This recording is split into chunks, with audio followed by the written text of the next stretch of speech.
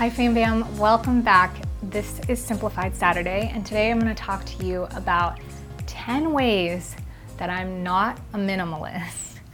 So I want to clarify before I go into this that when I mean I'm not a minimalist, it doesn't mean that I'm doing these things because they don't add value to me. In the philosophical terms of minimalism, anything could be minimalist as long as you have consciously decided that it has added value to you.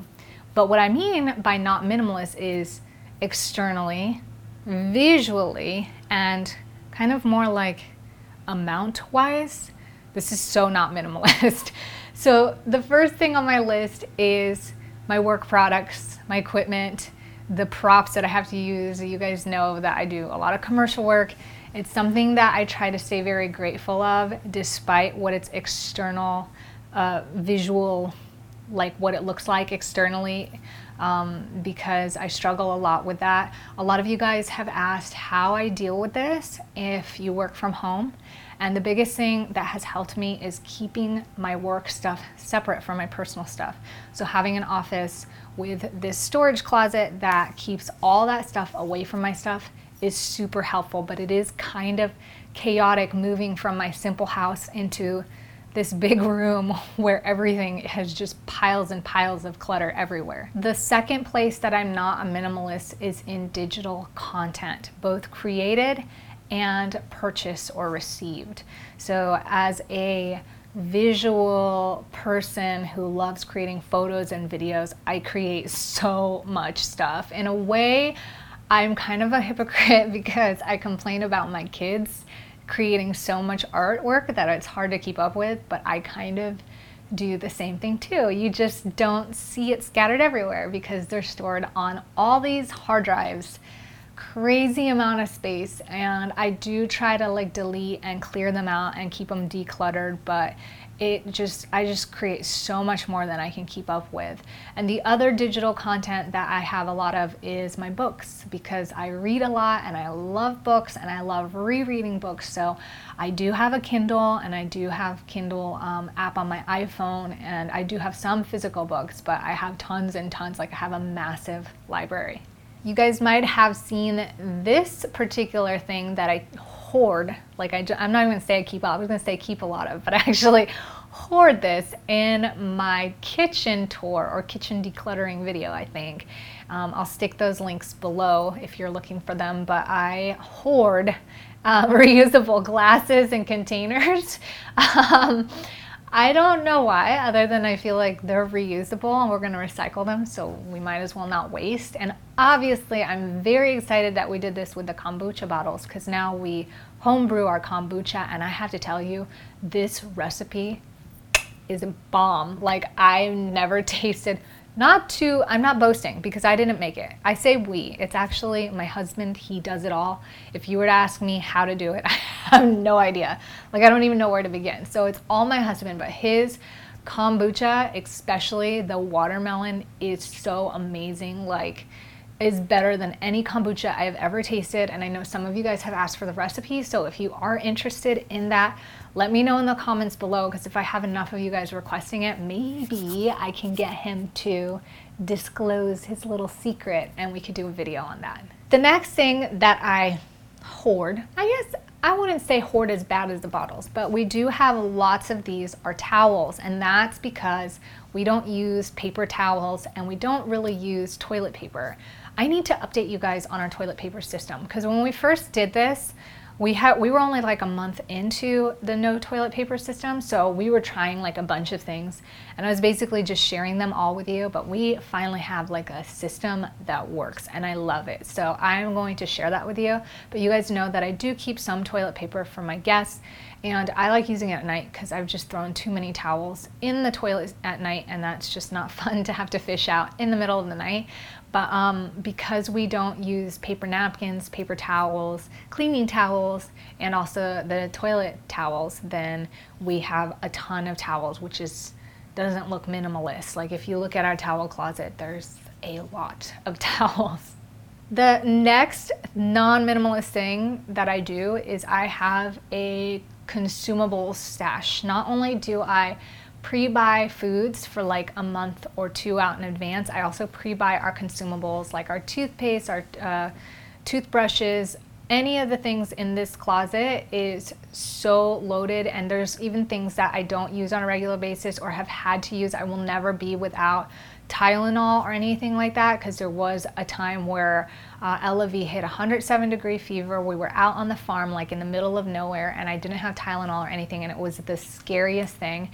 We have hurricanes here, which often put the stores out like really quickly. So I would just rather be prepared and overstock on these items, and it feels really nice because anytime we run out of it throughout the house, I just come here and I refill on it, and I have it right here in the house. Aside from this extra consumables closet, what do you call this, overstock closet, I actually have an emergency kit. So that's gonna roll over into number 6.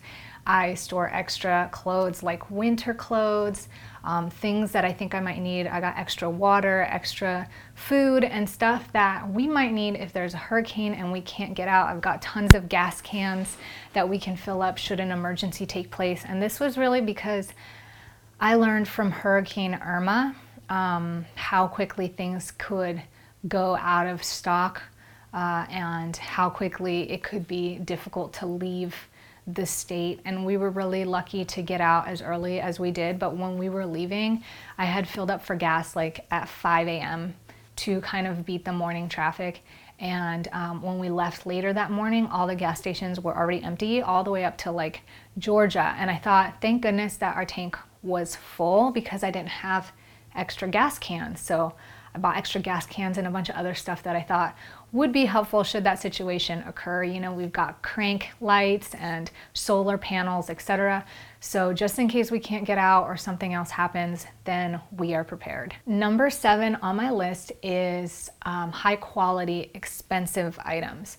When we buy things that we really use and we really like or we really need, we don't hold back. Like we don't try to, I mean, obviously like I'm not gonna put like diamond crusted embellishments like around my computer. And if you do that, that's fine if that's your thing. But like, I don't mean like we don't hold back like that, but I mean like if we need it, we use it and we want it, like we're not gonna deprive ourselves of that. And the biggest thing that I can think of aside from like my equipment for work is our bicycles. Because if you look back at some of our old vlogs, which I believe I unlisted, but there's a secret place you can find them.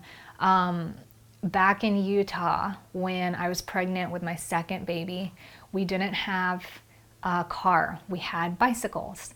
And a lot of people kept asking us if we were poor, if we needed help because we didn't have furniture and we didn't have a car. But what was funny was at that time, our whole bicycle system costed us like $7,000 almost. And that was more than any car we'd ever paid for up till that point. But we got it for ourselves because it was kind of like Brett's dream. And we just wanted to make it really good and really nice. So we still have those bikes today. We still use them today.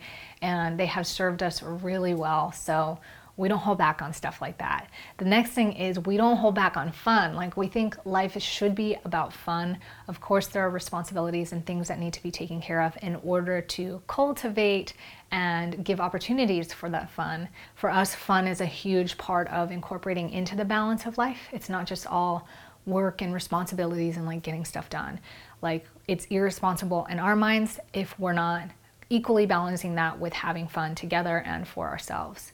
The next thing that I hoard is knowledge. So knowledge is huge because I love knowledge. I want to know anything and everything. If you ever want me to shut up in a situation because I'm sharing so much knowledge, then share knowledge with me that I don't know about, that I could learn or is like new, and I am gonna be fascinated with everything you have to say. And that is why I like books, and that's why I love sharing knowledge, and that's why I love pulling from other people's knowledge and just having these aha moments. For myself, I absolutely love knowledge. I don't think you can have enough of it. And last thing on my list that I don't think you can have enough of is opportunities to give and opportunities to love. I don't think you can love or show love or do things with the intent of love too much. So I do think that it's important to be real and honest with yourself, that what you're doing is to love not in your way, but in whatever the situation is. Like if somebody needs love, to ask how you can give them love in the way in which they receive love, I think is the ultimate, most unconditional loving thing to do.